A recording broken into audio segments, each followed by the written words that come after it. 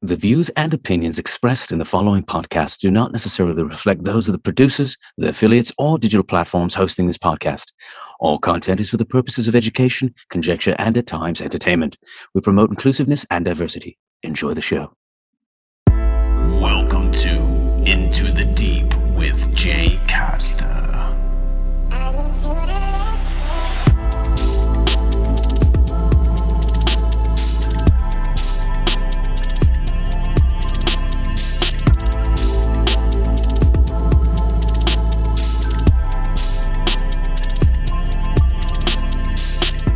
Welcome to Into the Deep. I'm Jay Costa. The age-old question, what is consciousness? Just like many, I've had such a fascination about what consciousness really is. Is consciousness not a product of our physical brain? Does it exist apart from our brain? Could it be that our brain acts as some kind of receiver? These are just some theories that scratch the surface. And today's guest is all about consciousness and how consciousness survives after death. He is the host of the Past Lives podcast, as well as the Alien UFO podcast. Today's guest is Simon Bown. Simon has a diploma in clinical hypnotherapy with the UK National Council for Hypnotherapy. He's also certified in past life regression therapy with the Past Life Awakening Institute, and he's also a member of the International Practitioners of Holistic Medicine. Simon's mission on the Past Lives podcast is to investigate evidence that demonstrates survival of human consciousness after death. We talk about so much in this episode. We talk about reincarnation. We talk about hypnosis and what it's like being guided through a past life regression. We talk about UFOs as well as encounter stories and experiences. So join me as we seek light and journey into the deep with Simon Bown. Enjoy.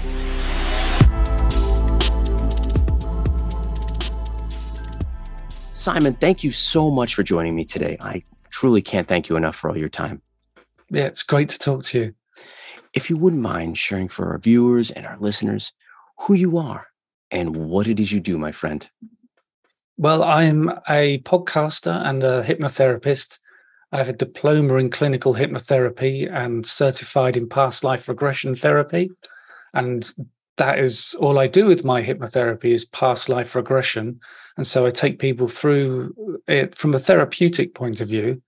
It's not often we go, say, looking for verification details, somebody's name and where they lived and that kind of thing.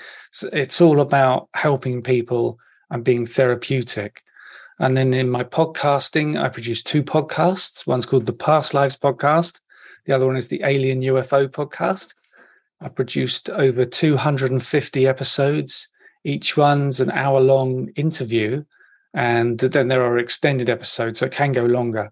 And almost everybody that's been on my podcast has written a book. And so that's where I get my questions. I read the book to harvest the questions and get an understanding. And so 250 episodes is nearly 250 books. And that's just doing the podcast. So it's been quite an education. But I started this interest. It's called the Past Lives podcast, which sounds it's just about reincarnation.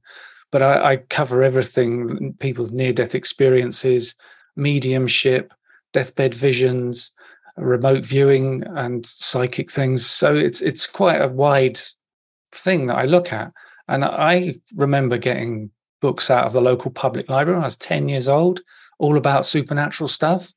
And I went to the College of Psychic Studies in London during the 80s, but I wasn't a student. It was there were lots of people there being trained to be mediums and psychics, and you could book time with them, or you could book time with the teachers. So I was there almost every week, and for months, and I was seeing all these different people and all these different techniques, and whether they're psychic or they're medium or they're a channel. And that's when I was first taken through a past life regression as well. So basically, that's me. Apart from, I also play bass guitar, which I've done for 40 years. Yeah, rock on. Yeah, I love that. Gosh, such a dichotomy of interests and culture and everything. I love that. So I got to ask, being a child and going to the public library and getting these books, where do you think this fascination with the paranormal or just the supernatural or just where do you think it all stemmed from? I don't know. I've had a couple of weird experience when I was small, weird dreams and a couple of things that I had. One night I was in my bedroom. I was 6 or 7 years old, and it was like I woke up at maybe 2 a.m. and I heard an animal growling, and we didn't have any pets. And as a kid, I just quickly put the covers over my head and I hid there, and it seemed like for hours.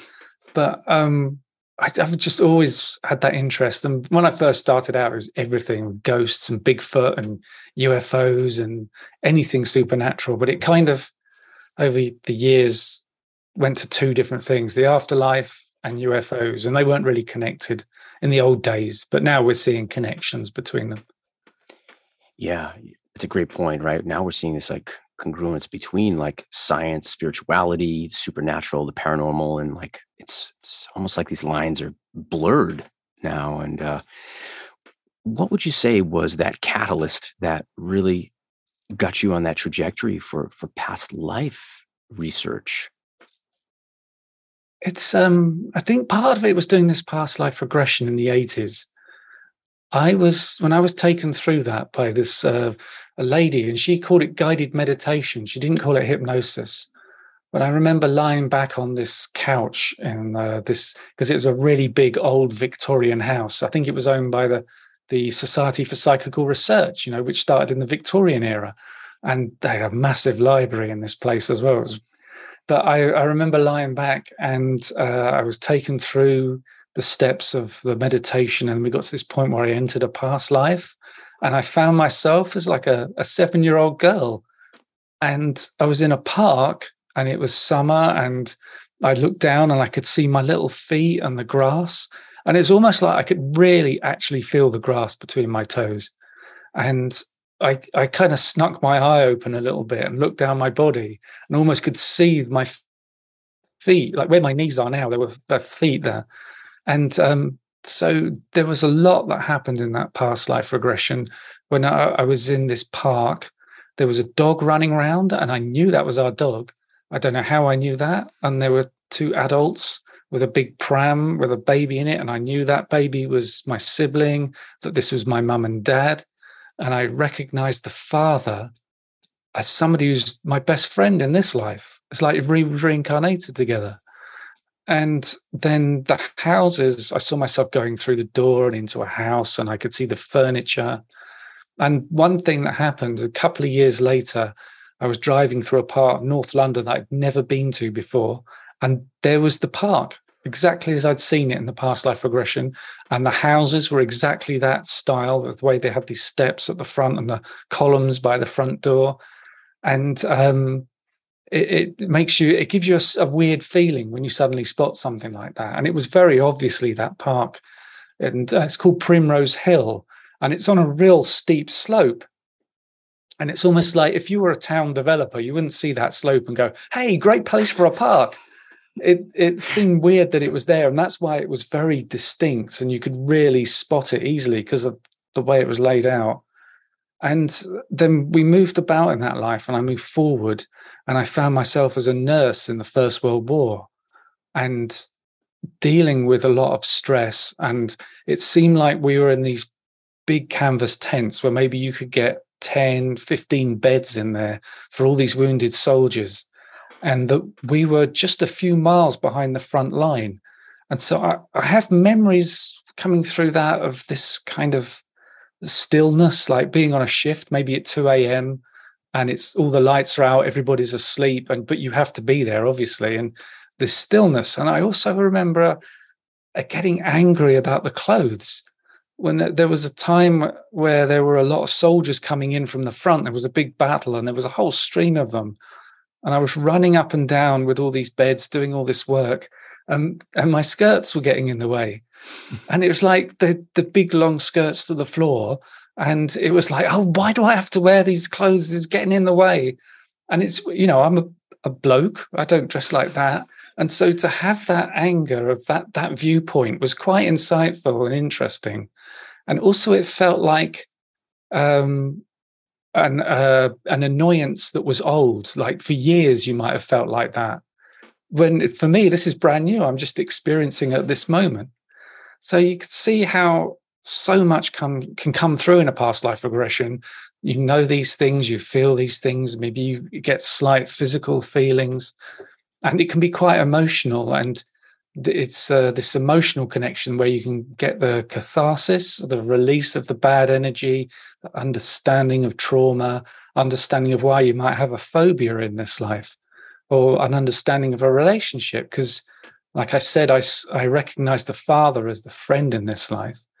You might be in a relationship in this life that's not good, and you can go to a past life and see that person again, and you're in that relationship and it was bad then as well, and it's like a repeating pattern, and we can find a way to release it. So that original past life regression was really powerful for me, and that's what got me really interested in the hypnosis, the past life regressions, reincarnation. And over the years, the books I've read and the people I've talked to, there's so much evidence there that points towards reincarnation being a reality. So, when I decided I wanted to take people through past life regressions, but I wanted to do it properly. I wanted to get a real course in hypnosis. So I really knew what I was doing. And doing this 10-month course in clinical hypnotherapy and getting my diploma was really important, that I know what I'm doing and I learned it all properly. And there are some courses, I don't know what it's like in the United States, but in England, in the UK, you can do a course just like Saturday and Sunday, there's your diploma. Well, that's no good. My course was 10 months. I put some real study into it. So it's something that's always an exploration for me when I take someone into a past life. I never know what's going to come up, and that keeps it fascinating every time. So I hope I've answered that question. Absolutely. And I can understand how it would be so fascinating with all these different, lives and experiences and things like that, especially just having it yourself, having that experience. When you were describing it, I couldn't help but feel like this sense of dreamlike state where, there are often times where like I'll wake up from a dream, and in that dream, I felt like I knew this person, but I, wasn't them. What would you feel like? I mean, what's that to be said about our consciousness? Like, how are these worlds, how do they exist?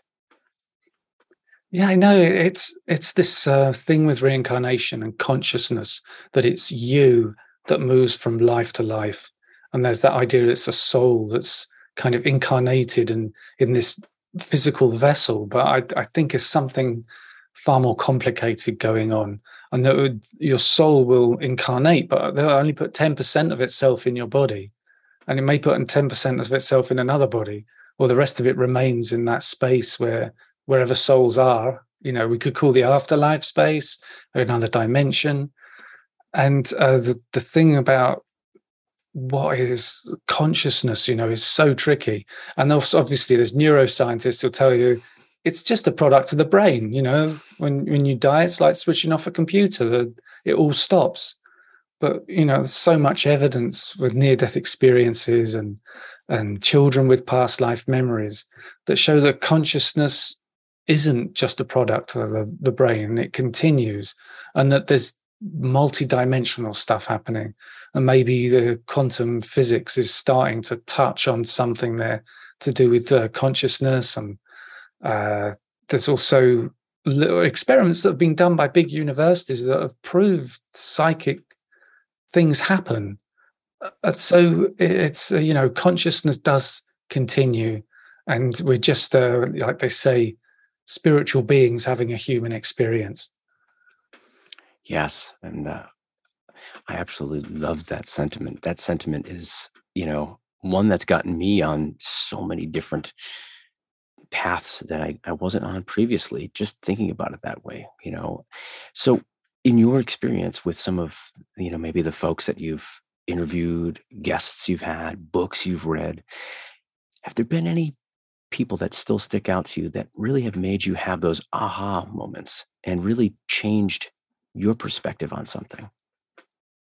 Yeah, I was interviewing somebody this was it's weird to say years ago with the podcast, and they would take people through past life regressions, and this was something I hadn't noticed before. But she was taking this person through the past life regression, and they went through the death of that life, and they got to this afterlife space, and the spirit guide was there, and the guide said, "You've got to go back. You. The plan was that you would learn this lesson in this life. You didn't learn the lesson. You're going to have to live another life to try and learn this lesson." And so they said, "Okay, I'll do it again." And then they were born in 1958. And then they lived through and they died, I think it was in 2040. And so the thing was, we thought, hang on a second. If they were born in 1958, the life that they just lived where they failed the lesson, they were alive in 1958. So they were born again. They'd gone back in time and were born in 1958 while they were also alive in another life, failing the lesson. And they got to this point where they saw the death of that life in 2040, and that's the future. But they were able to hypnotically get to that point. And so that's something that really stood out to me and made me think about this thing, this idea of parallel lives, how much percentage your soul will put into a life and how much you may be learning. So that was really interesting. And I talked to a woman on the podcast called Jenny Cockle, who has memories of past lives, and she's never been hypnotized. She just remembers them. And she says when she was at school, when she was a little girl, she thought everybody remembered past lives.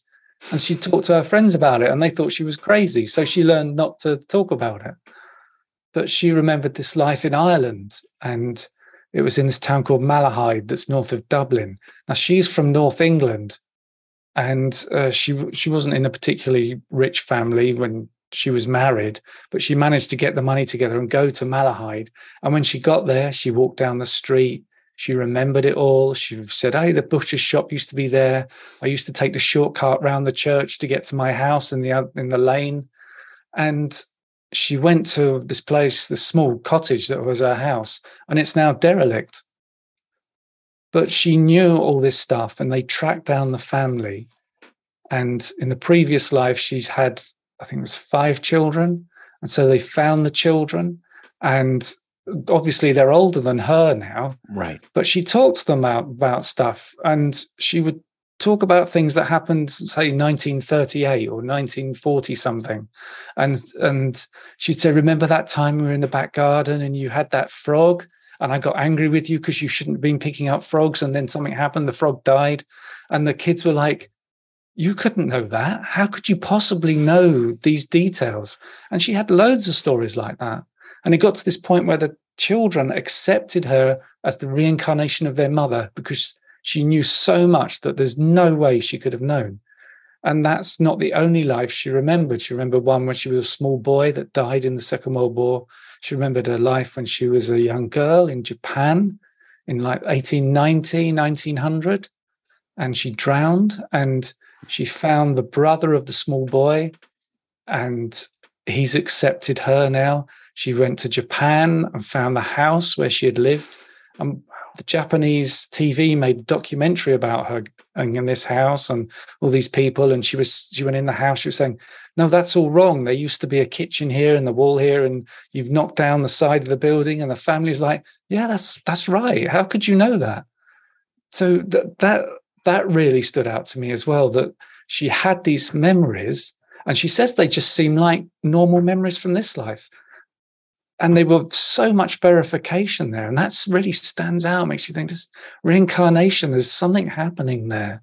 And I also feel like we could never really know what's going on. And then it could be really complicated. And I've heard other ideas about multi-dimensions, lots of planet Earths, lots of me's, lots of you's having different experiences. And then there's that idea that in the afterlife, time doesn't exist. Mm-hmm. So your soul could be experiencing all of the lives in the same moment and not this linear thing, one after another. So it starts to fry your brain when you think about how complicated it could get. So there's 2 people, that really stood out for me.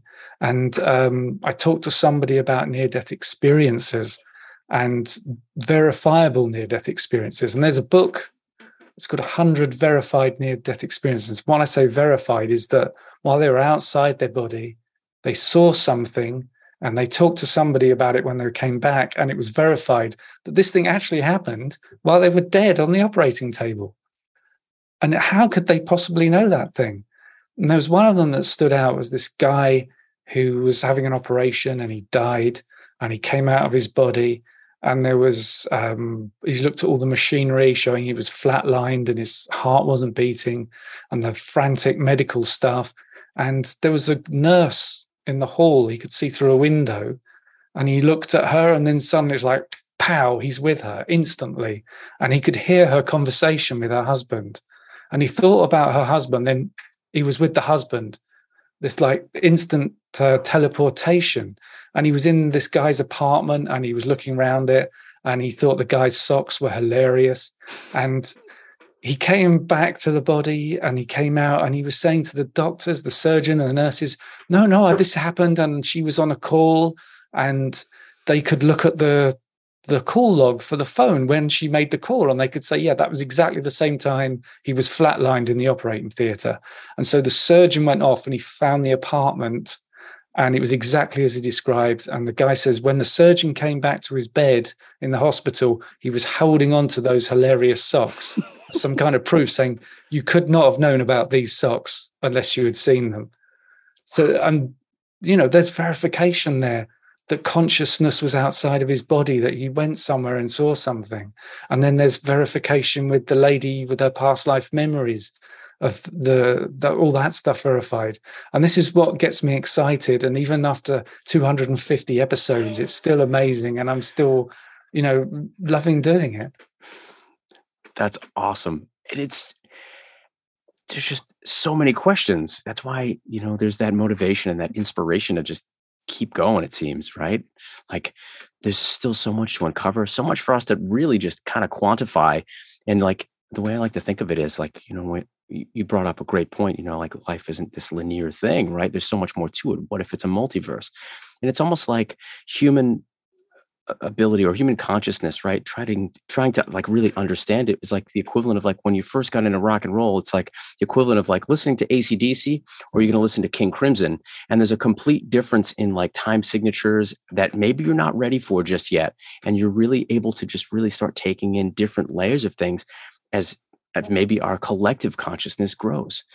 What do you think about that? Like, do you think that's why we're starting to really uncover more about maybe reincarnation, maybe talking about consciousness and how it's able to really travel? I think that we're moving forward with spiritual kind of knowledge and learning things. And there's that great work that's being done at the University of Virginia by Dr. Jim Tucker and Dr. Bruce Grayson and others. And Jim Tucker works with children with past life memories, and Bruce Grayson works with near-death experiences. And they're proper academics in a university doing this study, moving the knowledge forward. It's not, just me as an amateur scrabbling around trying to do it. And they're not the only academics who are finding real evidence that consciousness is more than might be suggested. We're not just biological robots. And I heard a phrase about science. It doesn't sound very nice, but science moves forward one funeral at a time. You've got to wait for the old guard with all the old ideas to move out the way for the young people who are more open-minded and more into searching, thinking outside the box, so to speak. And then there's people like us on the internet who are producing these things, and they're spreading the information as widely as possible. That's one of the reasons I do the podcast, because, I see stuff and I think, this is just amazing. Nobody knows about this. Maybe if I do a podcast, somebody might listen, and we spread this information. And also this information can be therapeutic in a way. You probably get emails like me with people saying, your podcast is just amazing. I had a terrible fear of death and it would keep me awake at night because I think that's the end of me. But now gaining this information has changed my life. Or somebody might say, my husband died a year ago and I've been terribly grieving, but I found this information and it's really helped me believe that they're not just dead and that they're moved into the afterlife. And it's a great place to be. So, that there's moving forward, the information's getting out there, and the younger people are coming into these positions of authority, and they're getting that thing that there's more to the brain. And there's some amazing experiments going on that show that the brain can do stuff that science says it can't do. And there's a lady who was the head of the American Statistical Association. Can't remember her name right now, but she said the statistics show that psychic powers have been proven. There's no doubt about it. So it's great that all this is moving forward. I couldn't agree more.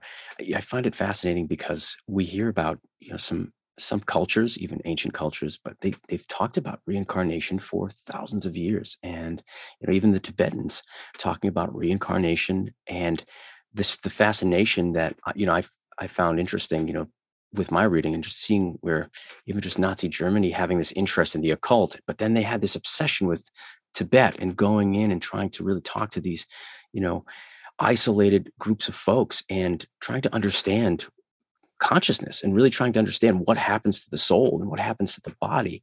And with now science really backing things up now with, yes, there are cases and studies that are being done now.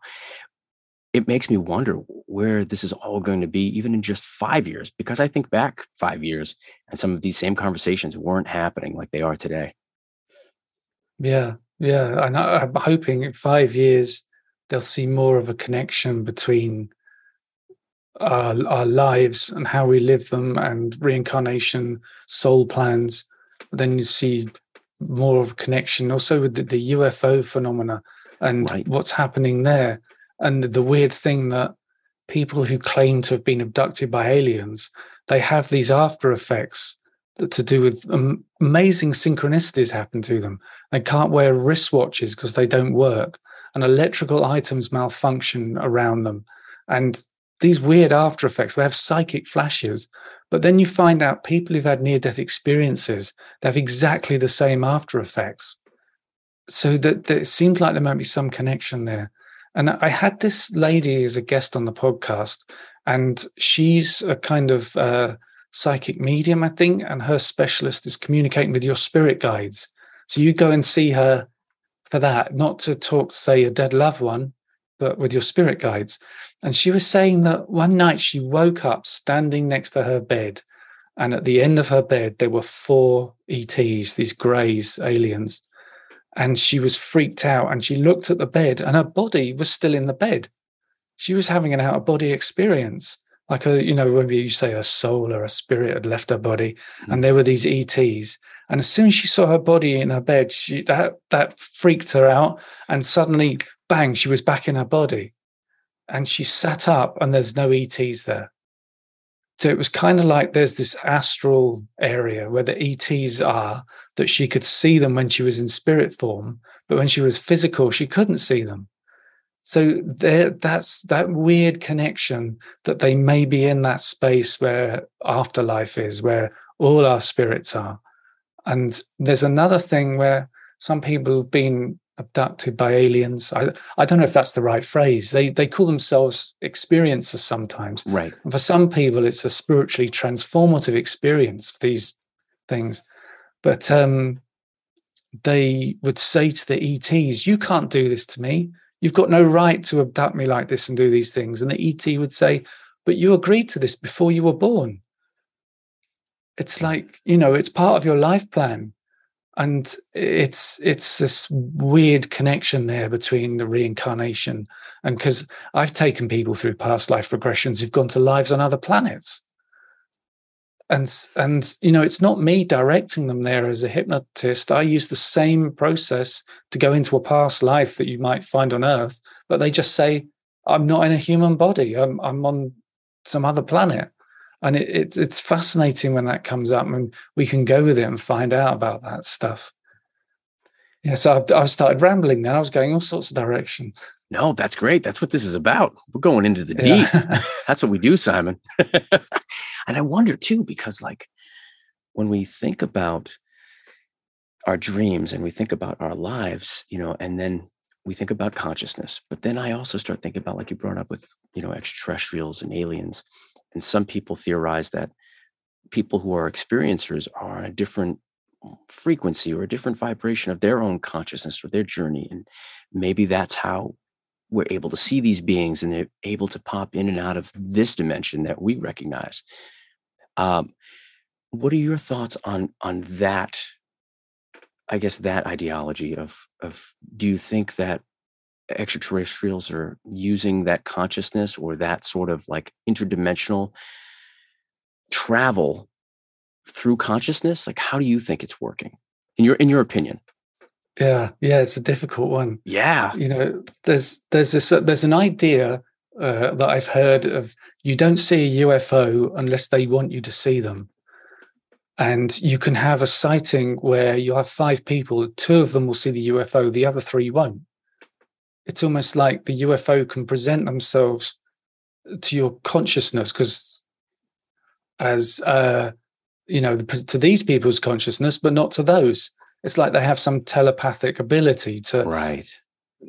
cloak themselves. That's getting a bit Star Trek and cloaking devices there, but it's also a thing that UFOs have lights all over them sometimes, and they've got such technology. They're perfectly capable of flying around without lights on.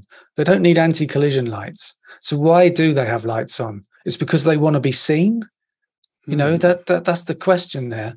And so we hear about people having lives on other planets, and the ETs saying, you agreed to do this before you were born. I think there's a thing where the ETs, the aliens, the UFOs, it's all part of the big picture. And we're getting some of the puzzle pieces for this picture, but we can't see the whole picture, but we can see some of it. And it's, people talk about raising the earth or raising mankind and moving into a higher level, and that maybe what the ETs are doing is part of that this abduction phenomena is raising a lot of people, because they start out when they're younger, maybe in their teenage years, and people talk about being abducted maybe twice a week for months, and then maybe once a week, and then maybe once a month, and then it will all ramp up again. So it's not just a random thing that they're abducted once and they start off hating it and being terrified, but over a few years it changes their relationship. And so with the ETs, when they turn up, they're not freaked out anymore and they're not scared, and they go with them, and it's not an abduction, and they've been raised in somehow the consciousness. The ETs are said to communicate telepathically. Maybe it's an accident, maybe it's a byproduct, that people are raised and have a spiritually transformative experience with ETs. But it's just weird, because I talk to other people with other experiences, say people have a near-death experience and they move into that afterlife space, whatever it is. I've never heard one of them say, oh yeah, and there was an ET there with my grandfather, or something like that. There's never any mention of it. But I kind of think near-death experiences, that's such a huge subject to talk about for hours. But I kind of feel that when somebody has a near-death experience, the space they move into, whether it's heavenly or it's more like Earth, because people have such different experiences, it's almost like a staging post, it's the theater of the near-death experience, that everything you see and experience is built just for you, to give you just what you need, and that you're not actually going into the afterlife. Your spirit guides or whoever's involved build something for you that will give you that thing. So it's just amazing how it all connects up. And the people who have ET experiences, like I said, they can become much more psychic and have premonitions, and it's good and bad, but it's all connecting up in some way. It's interesting what you're saying there. It's almost like they're given this very personalized experience where maybe the surroundings and maybe the people or the beings that they encounter are for their own personal observation, like almost like their own personalized, allegorical example so that they can understand it on a deeper level, which could even tie into, like you said earlier, maybe 3 people being together and one witnessing or experiencing a UFO sighting. That it's almost like, could it be that these beings somehow, like you had said, we agree to these, or these individuals agree to these contracts, if you will, or agreements before birth, that they're almost directly making sure they're getting that message themselves? Because that's what it's starting to sound like with just some of these things, that only the individual would understand that environment and that experience. Yeah, that's why I kind of think of it as a personal theatre, because it's all a performance for you. Right. I talked to this lady called Nancy Rhines, and she had a near-death experience, and she died on the operating table. She was cycling and she was hit by a car, and she went into this space. She said it reminded her of Scotland. She'd never been to Scotland, but it was this wonderful open meadow with this forest around her and mountains in the distance, the most incredible heavenly space. And she said there were a couple of people there who she said they were on her spirit team. And she was talking to them, and she looked over her shoulder behind her, and this space she'd been walking through was just dissolving away into mist. And one of her spirit team said to her, yeah, we built this all for you, just for this experience. This whole landscape is to give you exactly what you need in this near-death experience. And so that's what it makes me think of, and people might go into what you might call a neutral near-death experience, where it's not fantastic and loving and it's not terrible, and weird things happen, and it's all very individual. I talked to a guy who went into this space in his near-death experience, and he said it was like a New York after a nuclear war with all the buildings destroyed. It was like 100 years after the war. It was all no one there. And there was this huge mechanical egg, and it was a lattice work, so he could put his hand inside the egg. And inside there was all these gears and things turning. And there was a voice that said, you can make changes. And he'd look in, and he just knew this little gear in here was something to do with his life, and it was negative. And he could grab it and throw it out, and then it would all realign itself. And so he could see that this egg, whatever it was his life. And all these parts were parts of his life. And so he started looking for all the bad stuff and taking it out and throwing it away. And then suddenly he thought, hang on, if I'm throwing away all these bad experiences, am I removing parts of my life so that I'll die younger? I'm removing all these minutes and hours from my life. And so he stopped doing it. And so, that's such a weird scenario, to be in that apocalyptic landscape with that egg and doing that stuff. And that's so personal to him, to get the message to him about his life. Just like Nancy Rhines was in this amazing landscape. And then I talked to Howard Storm, who is now, I think he's retired, but he was a pastor, and he had a negative near-death experience. And part of that, he was about 30 years old, and he was teaching art at university, and he took his students to Paris, and he had this terrible stomach pain, and he ended up in hospital. And he was lying in his hospital bed, and it was this tiny little hospital outside of Paris, and it was the weekend, and the nurses said, all the doctors have gone home. We're trying to get hold of a doctor to come in and help. This was back in the 80s, and they weren't allowed to prescribe anything. They couldn't give him painkillers. He was in this terrible pain. And they found out that his stomach acids were leaking into his abdomen.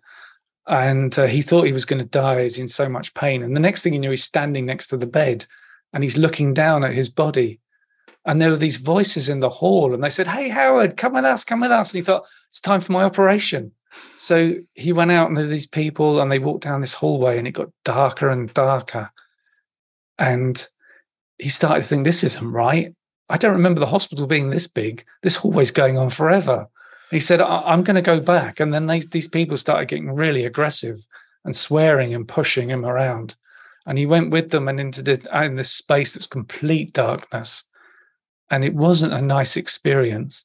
And then he was an atheist, But it got to this point where he was trying to call on Jesus and God, and he was trying to remember a prayer, and he couldn't remember, and he started reciting Shakespeare, and he started singing like a commercial music from around Christmas time.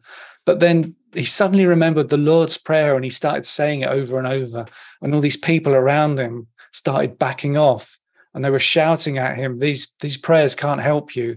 But he realized they were backing off as he was saying the prayer, and this pinpoint of light way above came down and picked him up and took him into the light. And he said that he was with Jesus.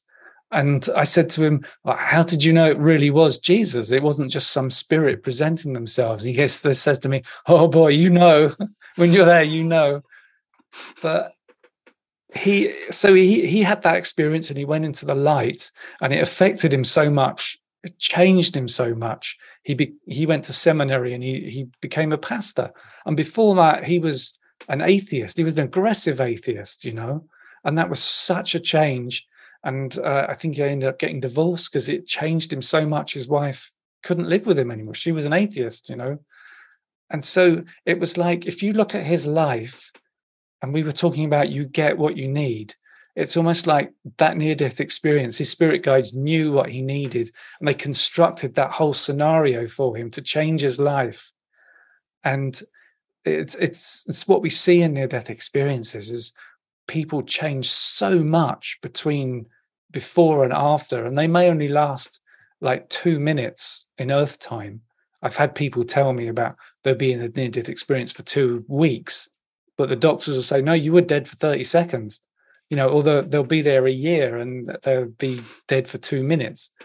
But it's that thing where, like we were saying, you get exactly what you need. It's the theater of the near-death experience. It's all constructed for you. And it made such big changes to those 3 people that I've just talked about. And it's why it's called a spiritually transformative experience. And people talk about being in the near-death experience, so their perception is incredible, their eyesight and their hearing, and they say that they can think faster, and they have tremendous knowledge about the universe, which none of them ever seem to bring back with them. It's like I talked to Eben Alexander. He had a near-death experience, and he was professor of neurosurgery at Harvard Medical School.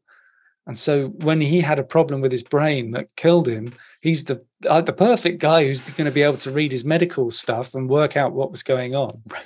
And he was saying that he got exactly what he needed because he was an atheist beforehand. And now he's not an atheist. He didn't become a kind of religious like a Christian or something, but he's very spiritual. Mm. And he was saying that what happened to his brain, there was no way it could construct these things and remember them. There's no way your brain could form those memories when it's in the state his was in. And he had a very interesting verification where he saw this young woman during his near-death experience in the afterlife. And it was later, he was adopted and he never knew his birth family. And he tracked them down, and there was a picture in the house, and there was that woman in the picture. And they said, yeah, that was your sister, but she died years ago. And so he'd seen her in the near-death experience. He didn't know what she looked like. And it was later verified, and he met her in the afterlife. So it's quite amazing how all that's come together. But I was talking about perception, because there's one of these critical things that skeptics will say, it's all dreamlike. It's the product of a dying brain, but the perception is so much better than normal. People talk about how they need glasses in normal life, but in the near-death experience, they don't need glasses. And I was talking to a woman who had a near-death experience, and she said she looked down at her hands, and they were like 18-year-olds' hands. And she had moved into her 18-year-old body while she was in the afterlife space. So yeah, it's amazing. I get quite excited talking about this stuff, even after all this time. And it shows. I mean, successful podcast, a lot of great guests, and fascinating stories. And each one unique and different and tailored, to that specific person, that experience that they have. So, I mean, kudos to you. Thanks. So I got to ask, with the podcast, I mean, we're talking hundreds of episodes. We're talking, a lot of research that goes into it, each and every guest. I got to ask, Simon, any plans for you writing a book or anything?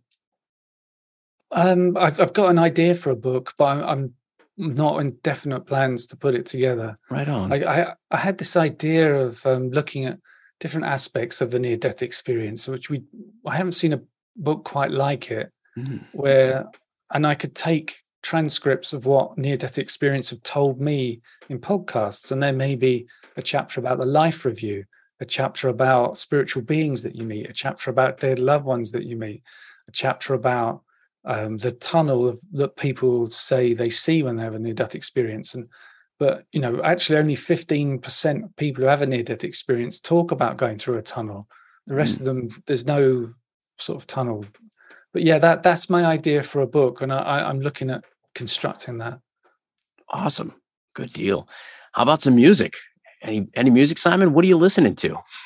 Oh, well, because I've been playing 40 years, and I started out. I got my first bass on my 15th birthday, and like 2 days later, my brother had bought us tickets to see AC/DC. Yes, and it was on the Back in Black tour. Wow. And it was in Hammersmith Odeon in London, and it was all seated, and we were in the second row seats. And so if anything's going to pummel into a 15-year-old's brain, they want to be a rock star, is receiving an electric guitar and then seeing AC/DC 2 days later. So I just went crazy with it, blisters on the fingers and all that kind of thing, and learning AC/DC songs and Van Halen and Rush and all those bands. Oh, love it. And you must have seen some really great shows, especially growing up there.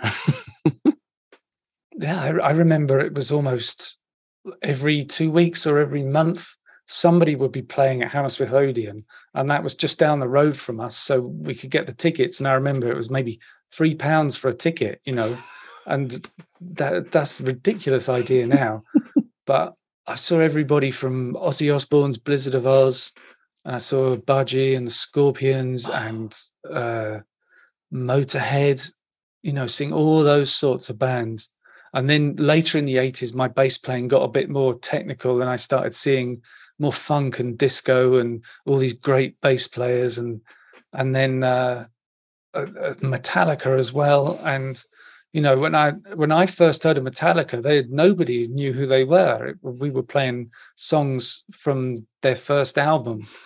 So it's been a long road where I've gone through everything from heavy metal to disco and acid jazz and funk and blues and everything. Oh, that's awesome. And do you play out with any group or like some friends or anything like that? Yeah, that's years of that. I'm living on the south coast of England now, but I lived in London till I was 40, and we were gigging 2 or 3 times a week, sometimes 4 times a week.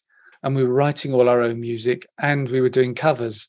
So we might gig Friday doing our own music, then Saturday at somebody's wedding playing Chic and Sister Sledge, and then Sunday afternoon doing a jazz gig somewhere else playing all our acid jazz. So, we were really busy, and it was a lot of fun. And we ended up with our own music. Sting said we could do some recording at his house. Hey. And that's not a commercial studio. You can't book time to record in his studio.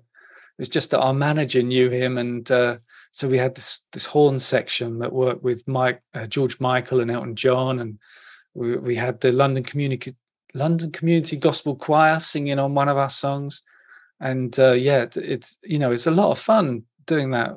We got into some TV shows and radio and all sorts of things. That's fantastic. If you don't mind me asking, what was the name of the group? That group was called Sleeping Giants, and there was a band called Constant Orange as well that did some TV shows. Wow. And it's fun when we were playing with this drummer who was in a band called Wet Wet Wet. I don't know if they were, and the Wet Wet Wet fans heard we were gigging, and so we go and do these gigs, and it was like you were a superstar with all these screaming people and these gigs, and we were just a small band who happened to have a famous drummer, and we didn't play any Wet Wet Wet songs, but that's a lot of fun, being almost treated like the Beatles. I bet.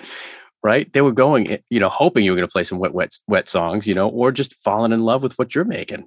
Yeah. I hope we weren't a disappointment. Oh, I'm sure you weren't. That's so awesome. It sounds like you've had this wonderful, amazing, full life thus far, and even more to come. I love that, Simon. Where can folks find you on the internet, and where can they find the podcast?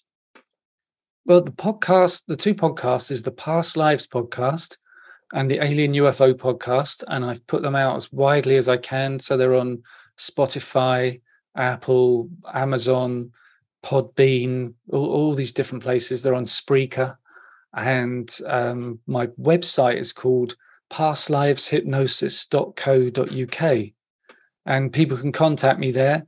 And I've got a booking page, so if you wanted to book a past life regression, you can go into my calendar and choose the date and time that suits you. And I'll do a free consultation call, about 20 minutes, if you're thinking of doing it. So that's where you can find me. That's great. So you actually will people can book you to do a past life regression? Yeah, I do them on Zoom. Awesome. And they're really effective, and they can be really healing. And, I had a woman, a client a few months ago, and she emailed me a few weeks ago and was talking about how since our past life regression, her eczema is completely cleared up. And she's been trying to do that her whole life, seen doctors and all sorts of people. And it was the hypnosis, we think, that did it. And it was something that was coming through from a past life. Wow. And yet she was able to just uncover this through that regression and then come out of it changed. Yeah, she saw herself in a forest, and she stepped in a bear trap, and those big metal claws, they grabbed her leg, and that's where the eczema was. And so in a past life, she might have stepped in a bear trap, and she saw it, and she understood it, and the energy was released, and the eczema cleared up in this life. Wow, that's amazing. Yeah. I love that. Do you have any events or anything where, like, maybe appearances or things where you're going to be doing anything where people could, meet you live, or you're doing any live events at all? No, not really. No, because I'm down on the south coast, about 100 miles from London. Gotcha. And there's not a lot going on around here. And I'm not aware of stuff in London. And but I do a monthly video meetup on Zoom. So people who can subscribe to that can all come on the Zoom call. And I also ask a special guest to come on, maybe somebody who's had a near-death experience, and then they can talk about their near-death experience. People can ask them about their near-death experience, so it's that can be a good thing to do. That sounds great. And is there anything that this whole experience thus far with, the podcast and all these great guests and all the research that you've done, what's something, if you could right now, you could share with everyone listening and watching? What's that sentiment that you'd like to share? When I do a past life regression, I take people into this space of light, and we ask their spirit guides to come forward. And about 90% of the time they come forward. It's up to them. I can't guarantee it. And we can ask them all sorts of questions. But almost every time they say the same sort of thing, is that we are always with you. You're not alone. And that your guides will always want the best for you. So that's the thing, that I would leave with people is that you ask for help, and they can help you. And there you have it. I cannot thank Simon enough for his time and his energy. I surely would implore all of our listeners to definitely check out Simon's podcasts, the Past Lives podcast, as well as the Alien UFO podcast. You can find Simon at pastliveshypnosis.co.uk. Thank you all for joining us on this journey. If you like this episode, drag your finger across those stars and give us that rating. Please, we're still a new podcast, so every rating helps. And if you're watching this podcast, hit that like button. We hope you're subscribed to the channel and hit that notification bell so you can find out about new episodes when they come out. And until next time, take care of one another and keep thinking for yourself.